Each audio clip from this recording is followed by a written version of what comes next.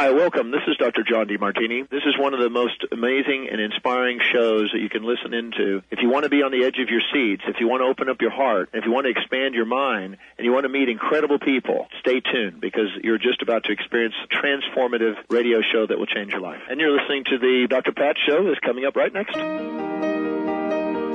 Welcome to the Dr. Pat Show. Talk radio to thrive by. Powerful, inspiring, and coming to you live, bringing you stories of people like you and me, busting through and living life full out. Get ready to dare to wonder what your life would be like if you knew you could not fail. Hey everybody, welcome. Welcome to our Good News segment. Back with us again. April Schneider, Head of Consumer and Small Business Products at Bank of America. Why? Because one of the most sought after tidbits, tips, insight, information is how to understand and create key financial skills. Yes, all of us, but especially parents, so that we can teach our young adult children perhaps some of the things we knew, perhaps not. But in the current world we're living in today, and with the level of uncertainty, whether it be in the educational environment, the job landscape, whatever this is, we are in uncharted territory right now. And it's going to require of us insight, skills, intuition, whatever you want to call it, to navigate the waters. So where do you begin? What do you do? How do you even have a conversation like this? I'm not answering those questions. That's why I have April here. April, welcome to the show. Thanks for having me, Dr. Pat. This is a very interesting conversation because it's very near and dear to my heart. I come from a family where I watched my father pretty much lose everything. And, that particular event in a life, you look for answers. You don't understand it. But we're living in a different world now, April, and there are so many tools. There's so many things available to us. But there's also better money habits we can do. What for you, if I said, April, what are your top 3 things that we want to make sure that we share with people today? What's number 3? Number 3, I would say, is make sure you find an account that meets your needs, which is very important. I mean, we're beyond the point, especially when we're thinking about young people, is you're beyond the point of socking money away and you're in a jar. So it's getting to the point where you have to have a really strong bank account and use your mobile device so that you could check in your account regularly. Mm. I mean, this is really new waters to navigate, but there are also more tools. Let me ask you about your number 2. And one of the things that I want to ask you about, and this is really the conundrum, I think, for young people, but parents alike, the idea of credit. In the world we live in today, it is the overwhelming way to purchase. What is your sense of how to navigate those waters? I think credit is okay. And I say the word okay because it's individualized, it's personalized, and it really depends on the person. So building a strong credit history really takes time. It takes many years, in fact. And it's important to be able to get future loans based on how you're paying your current loan, which we're, talking about credit cards right now. And a credit card could be a great first step as long as it's used thoughtfully and responsibly. And the credit card you choose also matters. So if I had to give, someone guidance on their first credit card and how they'd use it, and we're, thinking of someone who may be a college student, I would say use their credit card for things like planned purchases, which means they would have had to have thought about a budget and, their income and their outflows. And they want to make sure that they could pay it back and to pay off their balance on time and in full, because you don't want to pay fees or interest charges. And then I would generally not charge something that I have no intention of paying back. So, spur of the moment things, that's generally not what you want to have a credit card for. So credit is a good thing. It's a foundational for your financial journey. So it's something that you should contemplate. It's something that you should think seriously about, but with some guidance, and use thoughtfully and responsibly. It's a really important step in your financial life. This is an interesting conversation because, I was just thinking about a situation with a friend of mine, and I just had a flashback as you were speaking. And what I realized is that my friend, and I think this is probably true for a lot of people, they're introducing good money habits to their kids early on. For example, one of my friends had set up an account for his child with checks, and he was telling me how absolutely vigilant, this young person is sitting down and writing a check. Now, I don't know if that's like a real check. I'm not sure that the child is of age for that or whatever that means. But the point is, there is a way to go about this to educate people on how to track and plan. What is your take on that? I think we, need to talk to our children as young as they're willing to listen. And this generation has absolutely demonstrated that they're both good listeners and they want to be talking about, starting their financial journey. And there's a couple of ways to do that. It's both the physical, which means finding their account, and they could have an account with their parents at any age, and their parents could be the guide and the mentor when it comes to building a strong financial journey. And then at 16, they could have their own, which I would say financial independence. They could have their own account, which they could write their, own checks, or they could have we'd say it's like a form of a checklist checking account where they could do everything online, but they still have to be equally responsible. But it all really comes down to the responsibility around banking for our young generation is how much money is coming in, how much money is going out, which is all about budgeting. And I think that's really what we have to do, is talking to them early on about, and then setting aside money for savings and what we would call an emergency fund, which may be our language to use, but we have to give it back to them, and however they conceptualize it at their age. So set money aside for whatever you need in your 7-year-old life, your 15-year-old life, and your 20-year-old life. This is a really good point. I want to ask you about this because, one of the things I've seen over time now, especially, we had this show during 7, 8, 9, and 10. And one of the things that the parents would come on the air and talk about is how stressful they were. And how do we tackle financial stress? Because it is here. And given we're in COVID or COVID-19, there are things that are overwhelming, but not talking about it or not having information or even not understanding, I find, is what really puts people over the edge. What can you say about tackling financial stress? I would say it's, part of it is understanding what the biggest need is in your life when it comes to finances, and then prioritize around it. So you have to determine what could be reasonably achieved and what timeline. So it could be if it's for a student, should I pay for some of the school to reduce the size of my student loans? Do I really need a vehicle or a car when I go to school? Because that's a big source of payments. Or do I maybe my parents are paying for it. Maybe I could help them by not having a vehicle. So there's ways that you need to prioritize and say, do I need a Hulu and a Netflix? So it all comes down to, what am I spending? Mm-hmm. Do I know what I'm spending first?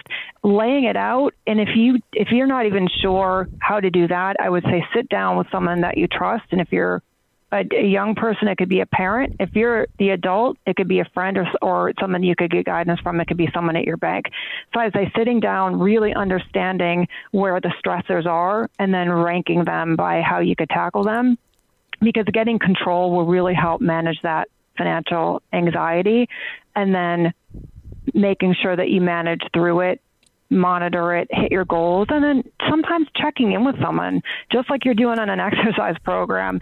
It's the same way here when you're trying to deal through financial anxieties. Check in with someone if you're comfortable with doing that.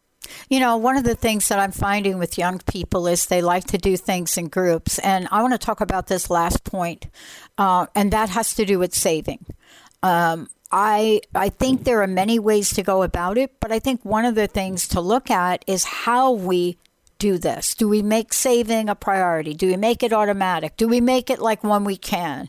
Do we put it in the jar on the counter? What is it that you will share with us in terms of tools to help make this like breathing for people?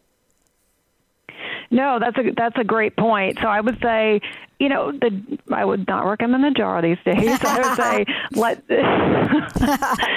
especially as young adults are going into college, I would say let's transition them into a strong, savings account. We have those. It's called the Bank of America Advantage Savings Account. We offer them with no monthly maintenance fee, for students, which by the way is another form of savings.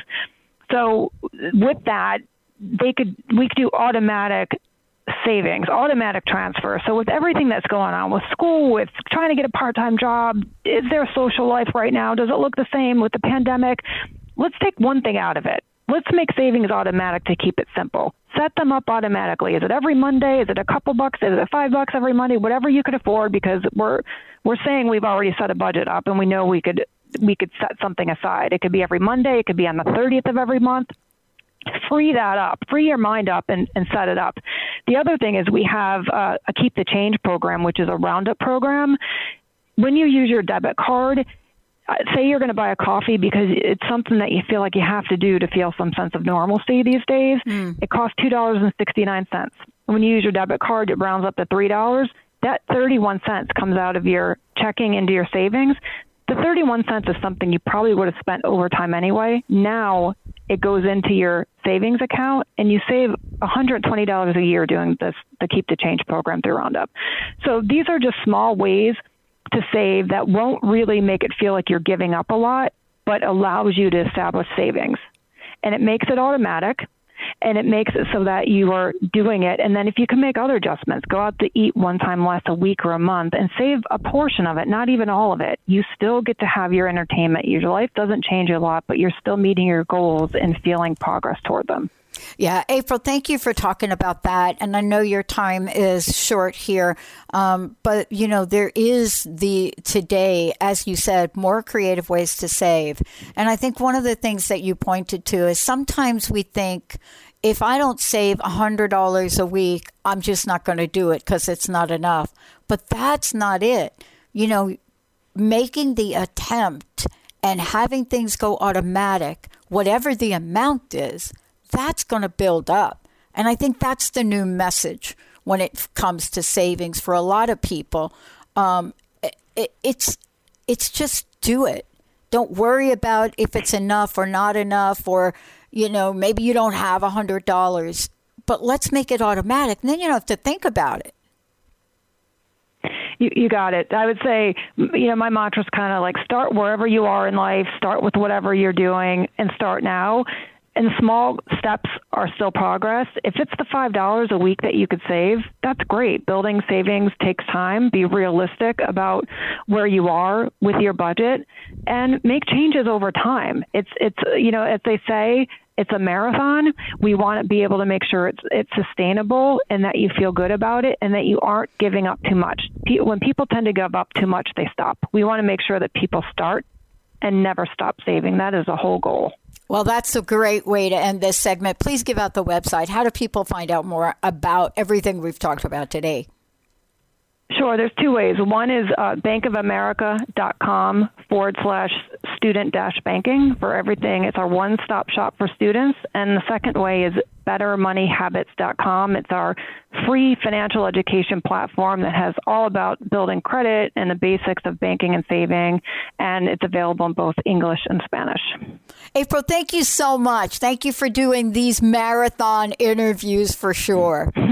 Thank you and be well. Thanks for having me. Okay, you bet. Thanks, Dr. Pat. Let's take a short break, everybody. Now, look, I'm telling you, what we shared today is not just for students. If you're thinking you're way in over your head, please, automatic savings. You'll never, ever regret that. Let's take a short break, everybody. We'll be right back.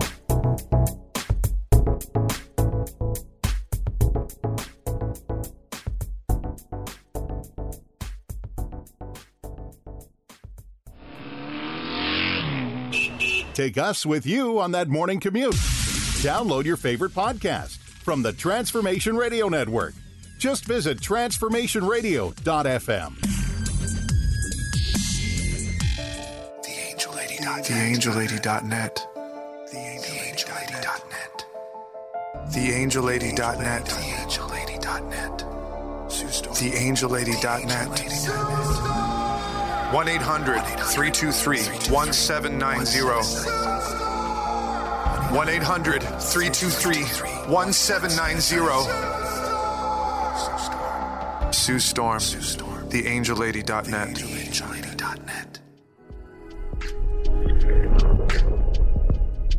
Get empowered. Transformation Talk Radio. Are you ready to shift your current beliefs about death? From debilitating pain and loss? Follow Angie Corbett Kuiper as she shares that through choice, present moment awareness, and keeping an open mind. Anything is possible, even in death. Tune in to Beyond Proof Radio with Angie, redefining death and loss, every first Wednesday at 12 p.m. Pacific on TransformationTalkRadio.com. For more, visit BeyondProof.com.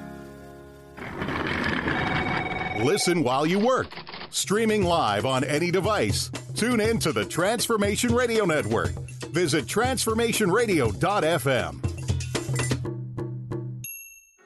What we've been taught and told is not all there is.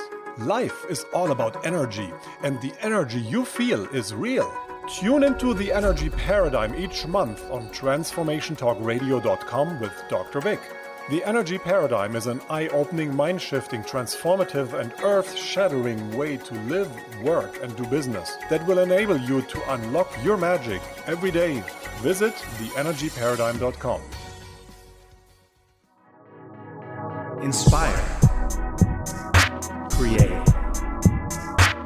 empower. Only on TransformationTalkRadio.com.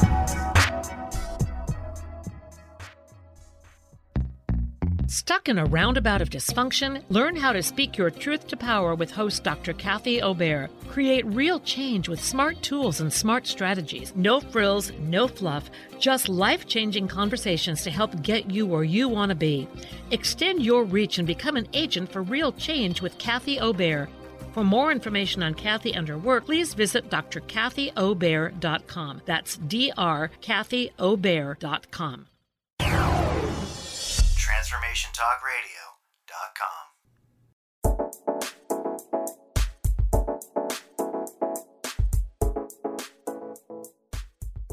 Welcome, everybody. Welcome. It's so great to have all of you tune us in and turn us on. Look, this is our good news segment. One of the things I want to talk to you about today, and Dawn Leslie Stewart, founder, director of Perry School and Think Tank, is joining me here today. What is the conversation now? Back to school? Not back to school? Preschool? What are your options? But what is it that remote learning does or doesn't do? Today, Think Tank is changing early education. Hey, look, Dawn, thank you so much for joining me here today. I remember, I'm not even going to say when it is, but I taught one of the first online schools after I graduated from my program. And I remember what that was like back then. We have made so many advancements from that time to now. But for you, what is it that you've discovered along the way? And how is whatever we want to call this sheltering in place, epidemic, pandemic, what are the effects from your perspective?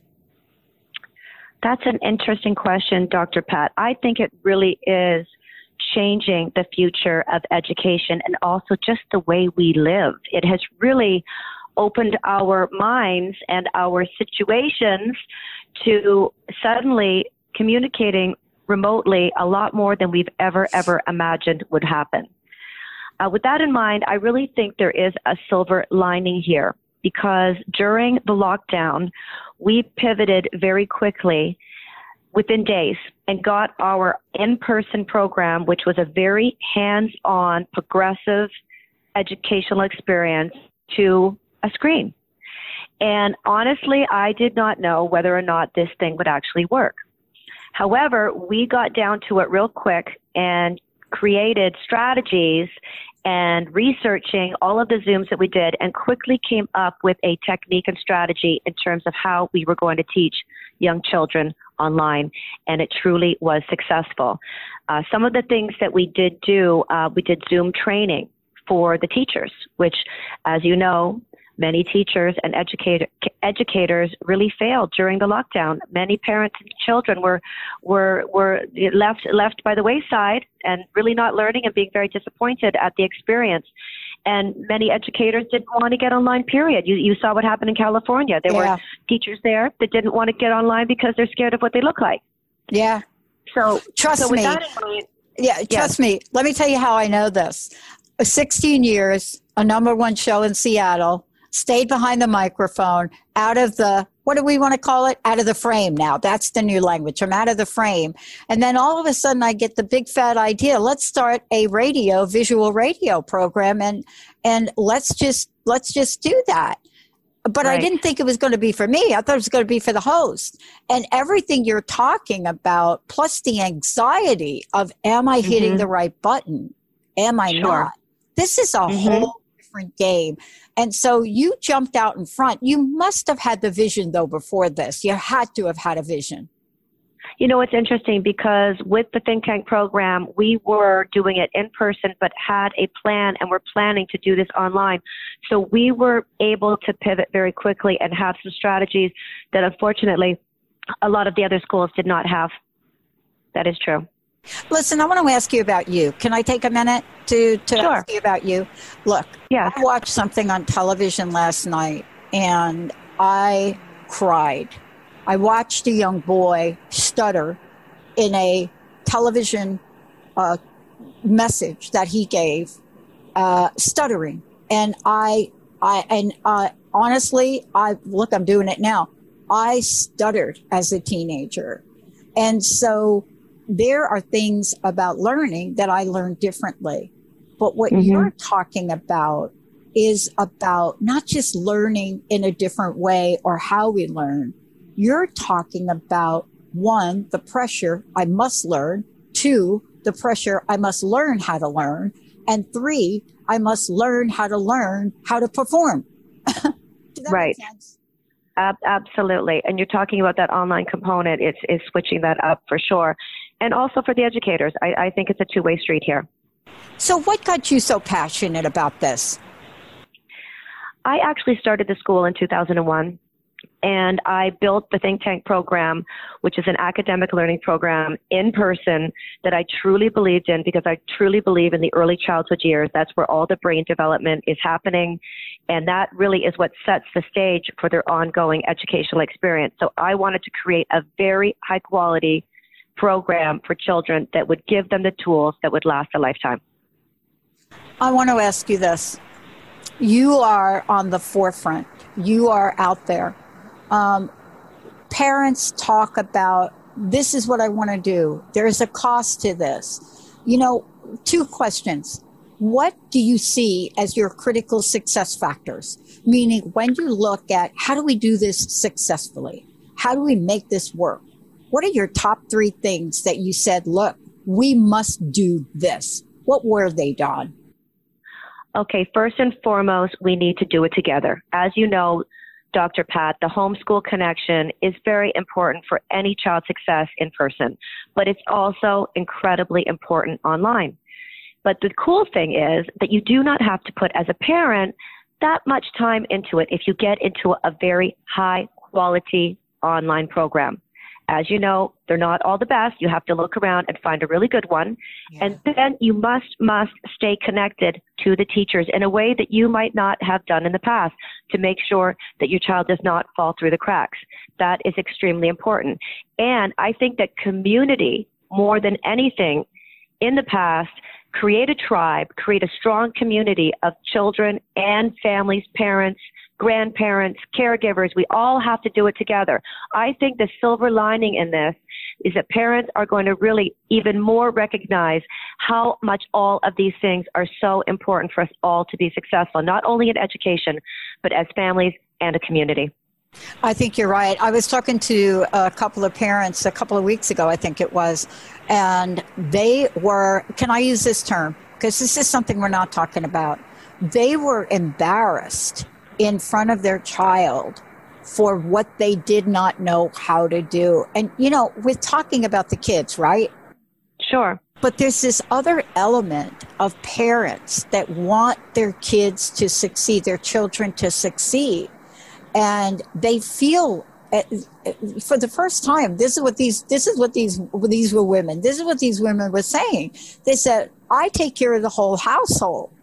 And I couldn't log on. And I was like, look, we'll help you log on. But is that a dimension that we're probably not talking about very much? Well, I think there needs to be a couple of things here. One, I think there needs to be Zoom training for the teachers, and there needs to be, we did it with our programming, and honestly, I highly recommend it for anyone that going forward here. We did parent coaching, we did caregiver coaching, a babysitter, a friend, a family member, and we went one-on-one with the parents. And also another element of this, Dr. Pat, is them feeling embarrassed because they're seeing their child not performing as well as other kids that they wouldn't see in the classroom. So that's another interesting component that came up. So the parent coaching, the one-on-one, and we had many sessions. And we not only showed them what to do at home, how to set up at home, to have a high learning environment, a quiet zone.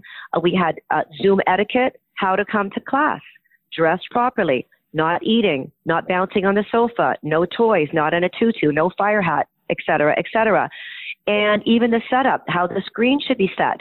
What should you put it? How far should it be away? What should be on the table? I mean, we got down to the minutia of this, and getting down to the minutia really helped the success of the entire family. Well, because of your experience as well as your passion in this, you really were on the forefront and are on the forefront of this. Look, Dawn, tell us how everybody listening can find out more about what we're talking about today.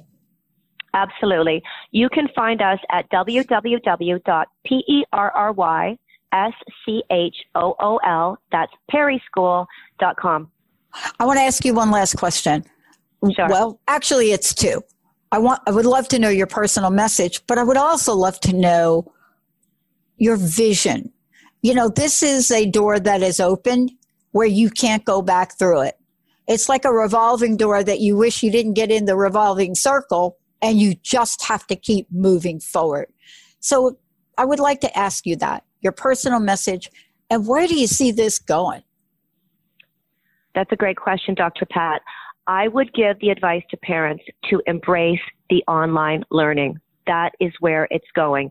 If you struggled with it during the lockdown, give it another whirl, stick with it. It's a do-it-together situation from here on in. It's bringing that homeschool connection into the forefront. It's giving parents a chance to really stay connected with their children, spend more time with their children perhaps, and really completely embrace that online experience so that your child can succeed. And in addition to that, it's affordable, Dr. Pat. It is affordable compared to private school, Perry School, for example. All the private schools that children go to are tens of thousands of dollars. Children can attend a private school quality online educational program at a fraction of the price. And see, that's really the game changer for a lot of families. Thank you, Dawn. Thank you so much for everything you're doing. And, I hope we get to reconnect with you again to really talk about how technology has had to step up their game to meet the needs of education in this country. Thank you so much for everything you're doing. I love it. Thank you, everybody. Man, Dawn, this is crazy, everybody. This is innovative. This is what we're talking about. This is what we call game changing for our future folks. We'll be right back.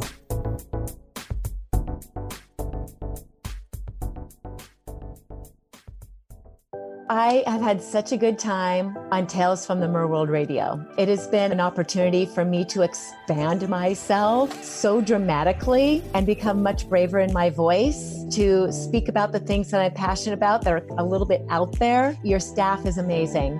Olivia is amazing. Jessica, everybody. Anytime I need anything, they show up right away. So thank you for having such an amazing team that is allowing me this platform to do what Spirit wants me to do. You're listening to Transformation Talk Radio.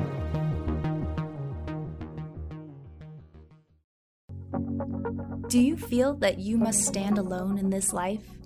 Listen deeply, beloved soul. You are not alone. Laura Hosford offers you authentic, channeled messages of love, inspiration, and heart-healing grace to guide you forward in transcending your consciousness and becoming the change you wish to see in the world.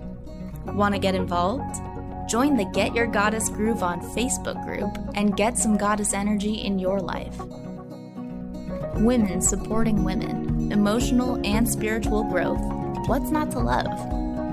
Just search for Get Your Goddess Groove On Facebook and join Laura's growing community of women who are finding that divine love has lived within them all along. Share your stories, your challenges, offer your insights, celebrate spiritual growth.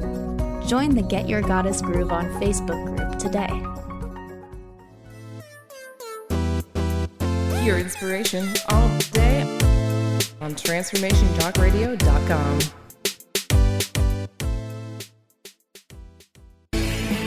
Message Delivery by Lisa Ann.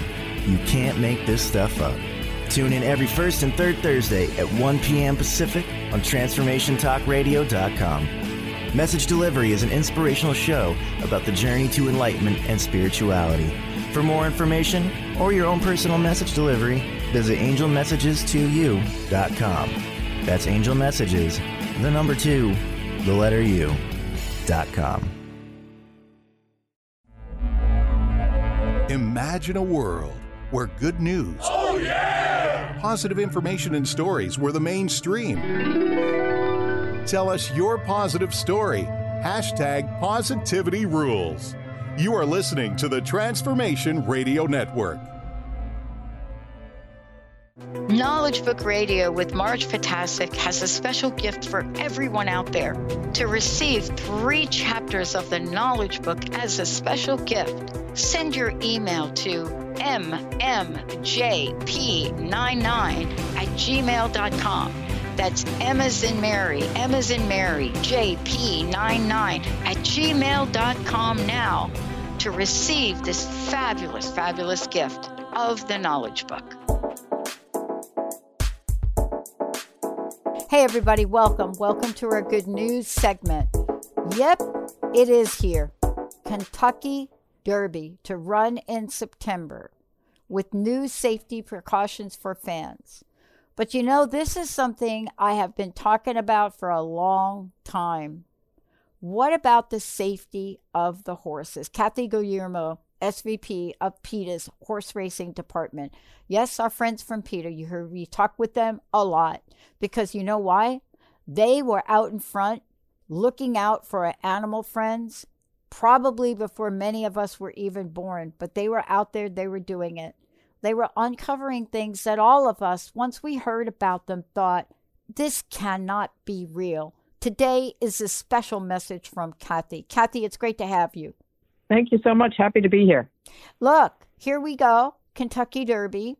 And let's talk about what it is that people don't really know about horse racing. And the Kentucky Derby is one race, but horse racing goes on every day.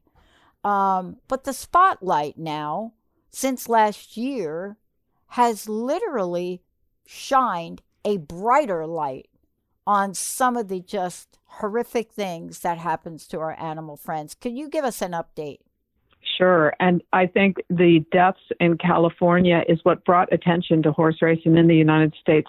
The 37 deaths at Santa Anita Park, which for whatever reason, the public decided was too many. What a lot of people don't know is that this goes on at racetracks around the country. This year alone at Belmont Park in New York, there were 29 deaths. Yeah. So we're talking 3 horses or more are dying every day on racetracks in the U.S.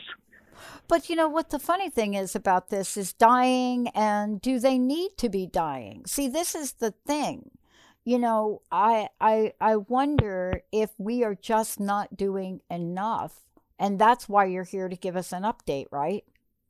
That's right. So much more can be done. When I first got involved in this in 2008, when a horse called 8 Bells broke both front legs in the Kentucky Derby and was euthanized there on the track. Yep. I looked at the situation. I have a background in horses, and I thought, well, there are some things that could easily be done that could fix things. And yet it's so hard to get racing to change. First of all, they need to get the medications out of racing. There should be no drugs in the 2 weeks before horses race, because if they need medication for an injury, they shouldn't be racing. And we know that more than 90% of broken bones, which is what leads to the death, occur at the site of a pre-existing injury. So horses need time to recuperate, not to have their injuries covered up with anti-inflammatories, sedatives, muscle relaxants, and that kind of thing. So that's the first most important step. Yeah, and you think we would have learned from the sports industry, right, on how this translates. But, you know, there's something that I learned growing up, and that is, you know, there are things that we get to know about, and then there are things we get to do something about. And we're at a do something about moment. I think, aren't we beyond the point of just knowing about it, but to really do something about it? Because if we don't say something and you all don't do something, then will this stop? Yes, that's right. And the public attention that's been focused on it has forced substantial change, at least in the state of California, for the first time in decades. The kinds of things that we were advocating 10 years ago, some of them are happening now. And it does take that public attention. Every time a horse dies on a racetrack, that needs to be made public. The track has an obligation to release that information. And then the public has the right to demand that the media cover that information. And then they need to go to their legislators and say, this is not acceptable. And even beyond the deaths, there's so much that could be done to make things easier for horses. I think most people don't realize that horses, nearly every thoroughbred racehorse has ulcers, that they are so stressed from what they do and from the unnatural situations in which they live that they suffer from ulcers, and most of them are on medication for that. There are other things that could be done, from putting in synthetic tracks, which are easier on horses' legs, to making sure that instead of building that extra parking lot, maybe a grassy turnout area is constructed so that these horses have a few hours a day on something that approaches normal for them. You know, one of the things I was made aware of, you know, I have a family, grew up in New York, and it's funny you mentioned Belmont, but grew up sort of around things like this, around racing. But one of the things that I didn't understand is that there could be trainers out there that have had multiple infractions. And I'm not sure that there's much that is going on to take action about those trainers that do that. Can you tell us what is going on and what should be done, perhaps? Well, not enough is going on. Okay. They're taking some steps toward dealing with this in New York and in California, but in most places it's a slap on the wrist. Yep. Somebody gives a horse an illegal amount of even illegal medication, and they'll get a small fine. After a few of those, they may get a suspension. But almost nobody gets kicked out of horse racing. And then, to make it worse, there are 37 or 38 different horse racing jurisdictions in North America. They all have different laws. The laws are all enforced differently by different bodies that oversee them in those states. Not all states will honor the regulations or the rulings of other states. So somebody may break a rule in California and then move on to Louisiana and start again, and nobody seems to pay attention to that. These people who chronically violate these medication rules, who don't care about the horses, who are just drugging them to get them out on the track, those people need to go. They should not be tolerated in horse racing at all. Yeah, and it doesn't really stop there. You know, we're advocates a number of years ago for the Mustangs, the wild Mustangs, to keep those Mustangs wild, and did a lot of research and found out some horrific things. But one of the things that most people do not know about this, Kathy, is, wow, now your career is over as a horse, or at least it's thought to be that your career is over. And not every horse is treated like Secretariat. And I just think that this is an illusion, that people think, oh, the horse is done. Let's just go put them on, let's put them on a farm. That's not what's happening, is it? No, it's not. And the craziness of this is that, horses physically mature at the age of about 5 years. And yet by the time they're 5 or 6, nearly every thoroughbred racehorse is arthritic, burnt out, and cast off. Now, there is now a retirement organization that for the first time is industry supported, which they put together at our insistence. But there are still a lot of horses who are falling through these cracks, and we don't know what happens to them. There's no tracking system in place, and that's crazy too. There needs to be a tracking system for every horse through all changes of ownership through the end of that horse's life. Kathy, I know this is a busy schedule for you. Would you take a moment and let folks know how they can find out exactly what you all are doing, but more importantly, how they can take some action to support this? Right. Probably the easiest way to do this is to go to our website, PETA.org, PETA.org, or simply to Google PETA and horse racing. And what will come up are some pages with our horse racing investigations. We've done 8 undercover video investigations revealing various terrible aspects of the horse racing industry. And there are action alerts that people can participate in, most importantly, sending an email to their representative in Congress, asking them to support federal legislation, which would get a handle on some of the medication issues. But more important than that, people do need to stay away from racetracks. They need to not bet on horse racing because the industry does not need our support while horses are dying this way. And to let their own state legislators know, if they're in a state where horse racing takes place, that they will not tolerate a death on the racetrack and they will not tolerate the suffering of racehorses, and that legislation needs to be introduced and passed to protect horses. Yeah. And, I agree with you. You have to start at the top sometimes. You have to start at the Churchill Downs sometimes to really at least crack through the very thick wall of denial around this. We saw it in the dog racing industry. We saw what happens there. And for some reason, Kathy, I think people thought that horses were immune. They're not.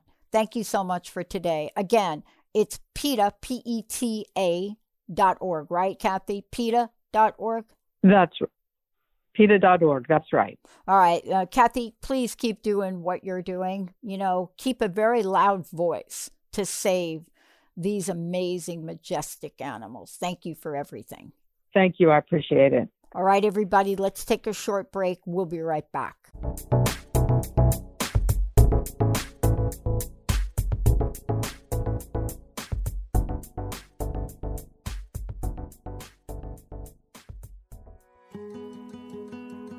Is your mind running the show with thoughts bouncing around your cranium like a jet-propelled ping pong ball? You can't focus or relax. Quieting your mind is key to having a sense of inner peace and to being able to access your inner wisdom. So how can you quiet that racing mind? Just breathe. Sit with eyes closed and breathe in slowly, filling your lungs to capacity. Then gently and fully exhale. Repeat 10 or more times. I assure you, at the end of this exercise, your mind will have slowed and your body relaxed. You'll be better able to access your inner wisdom, guiding your personal evolution to becoming your highest and best self. I'm Carrie Kadombi, and I'd love for you to join me on Transformation Talk Radio for my show, A Spirited Exchange. For more information about me, visit my website, thedivineguidancegift.com. Tired of not losing the weight? You need a healthy solution for weight loss that protects your muscle mass as the fat burns away naturally. Holistic Medical Center has the healthy option for your weight loss concerns. Lose 1 to 3 pounds per day in 21 days, naturally, under our physician supervision. Call Holistic Medical Center 425-451-0404 or on the web, drdarvish.com, drdarvish.com. The Truth is Funny. Shift Happens with Colette Marie Steffen is excited to welcome Karen Benton as a monthly guest host. Tune in on the third Wednesday of each month at 8 a.m. Pacific Time to regain confidence and trust in your capacity to create change in your life, your health, your family, and your well-being. Karen Benton is a mother, nurse practitioner, certified body talk practitioner, Franklin Method instructor, and owner of Limitless Living LLC. For more information about Karen, visit KarenBenton.com. Get empowered. Transformation Talk Radio. Tune in to Lucid Planet Radio with Dr. Kelly Neff. This hit show will illuminate your senses and empower you beyond your daily stressors and hardships. Renowned psychologist and author Dr. Kelly will captivate you with far-reaching topics and amazing guests as you wake to the greatest version of yourself. Learn to tap into your intuitions, think critically about our world, heal emotional and psychological wounds, and follow your passions to live your dreams. The Lucid Planet. Welcome home. Visit lucidplanetradio.com for more information. Listen while you work. Streaming live on any device. Tune in to the Transformation Radio Network. Visit transformationradio.fm.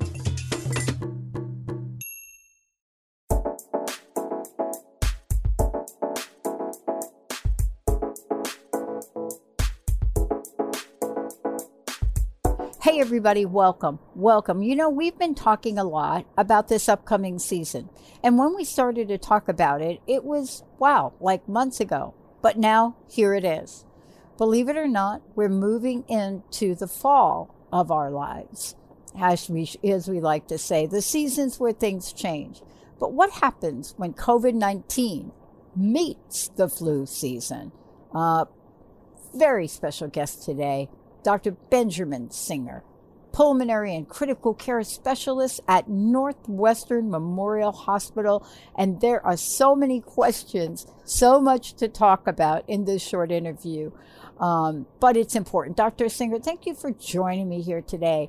Look, this is on a lot of people's minds. You know, it seems like the summer is not even over yet. And here we are, and it is such an important conversation to have. What is it about this upcoming season that puts you basically thinking, wow, we've got to get a super message out here? Yeah, it's a really important topic. So it's important to remember that influenza causes an epidemic every year. Influenza spreads widely, causes hundreds of thousands of hospitalizations, estimates of tens of thousands of deaths, and that happens on a yearly basis. So if we think about even a moderate or average influenza season on top of an uncontrolled COVID-19 pandemic, that's something that has us quite concerned. And, you know, and this is the thing that even if people don't understand the nuances of what we're about to talk about, this is really something on people's minds. How is this going to be different for people? And the reason I'm asking is, you know, usually you go into a flu season and you do the necessary precautions. You might go get a flu shot. You might take better care of yourself, you know, but this is really, really different. You know, now we're talking about flu season and COVID-19. How does that raise the bar? Yeah, that's right. So if you think about the totality, right, or all of the viral illness that people are going to be at risk for this year, it's quite different and probably unique to anything that anyone has ever experienced. Now, there are a few upsides here. One is that because these viruses are both spread in a very similar way through these droplets that come out of our nose and mouth when we cough or sneeze or laugh or even talk to each other, things that we have been talking about doing to prevent spread of COVID may also and probably will be effective in preventing the spread of flu. So things like physical distancing, wearing a mask, washing your hands, staying at home when you're sick, that is great advice for influenza, and we've been hearing it over and over again in the conversation about COVID.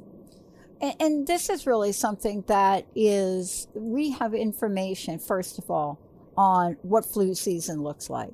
But let's talk about the dynamic factors that may come into play this year that didn't before. I mean, what are you thinking is on the top of your list, your top 3 things people should know? I think the first thing is that far and away, the most important thing people can do to boost their immune systems going into this next season is to get the flu shot, right? So the flu shot, unfortunately, isn't used by many people. And the more people that can get the flu shot, the better off we're going to be, because the flu shot, of course, prevents the flu. But even if people are unlucky enough to still get the flu after having the shot, it tends to be much more mild. It tends to be something that they could write out at home in a few days versus in another case where they might need to be hospitalized or unfortunately maybe even end up in the intensive care unit. So getting that flu shot as soon as it's available, as soon as you can get it, is really a critical thing as we think about preparing for this coming winter. Yeah, I mean, I think that we are now a little bit more aware, and in some cases a lot more aware of the reality of taking better care of ourselves. But this is like a very important message, because we've learned some things. We've learned, the population of people that COVID-19 pandemic has, without doubt, hit hard. African Americans, Latinx, Native Americans, I mean, you name it. These are populations that are already vulnerable. What do we say to help, our friends in those communities take this next step for flu season? Right. And it's an incredibly complex topic. So much of the health disparity, which is rooted in longstanding systemic racism, has really been magnified in the things we're talking about, of course, as a country, but in the face of the pandemic, because as you mentioned, communities of color have been so disproportionately affected by the pandemic. And so I think as we go into flu season, making sure that flu vaccines are distributed and available in a fair and accessible and equitable way, that COVID treatments are available, and then finally, when a COVID vaccine is available, that it is distributed and available in an equitable and fair way so that everyone has a chance to keep themselves as safe as possible. Are you seeing the trends that people are more aware of this now? What are you all at Northwestern sensing? So we had a fairly early surge over the late spring that has been slowly coming down. And while cases in Illinois are slowly trickling up, we've been lucky to be fairly consistent at a low level here in Chicago. And so the virus is still around, to be sure, but it is really quite a bit down from where we were earlier in Chicago specifically. Many people ask, will the same protection that I am using for COVID-19, will that apply for the flu season? There are some people thinking that wearing masks is going to be a way of life for them because the uncertainty, even if somebody has got a cold, people are concerned about that. So, we have a new level of awareness now. Does that help us with flu season? Yes, I think it absolutely does, because masks and physical distancing and all of these things that have been talked about during the pandemic will be effective in quite a substantial way, I think, in preventing the spread of flu. And so, like you said, a way of life with masks, paying attention to physical distancing guidelines. These are things that we've been hearing about for the COVID-19 pandemic, but will be really helpful going into flu season. I agree. Thank you for taking the time today and chatting with us. I know you've got a series of these interviews. I want to ask you one more question, but also I'd love for people to know how they find out more. Sure. So the Pulmonary and Critical Care Professional Society is called the American Thoracic Society, and they have a wonderful website for patients and families covering COVID-19 and influenza and all types of other topics.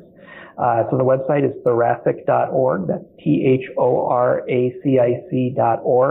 And you can access the patient and family information, and it's a wonderful resource. And let me ask you this last question. What last tips do you want to leave people with today?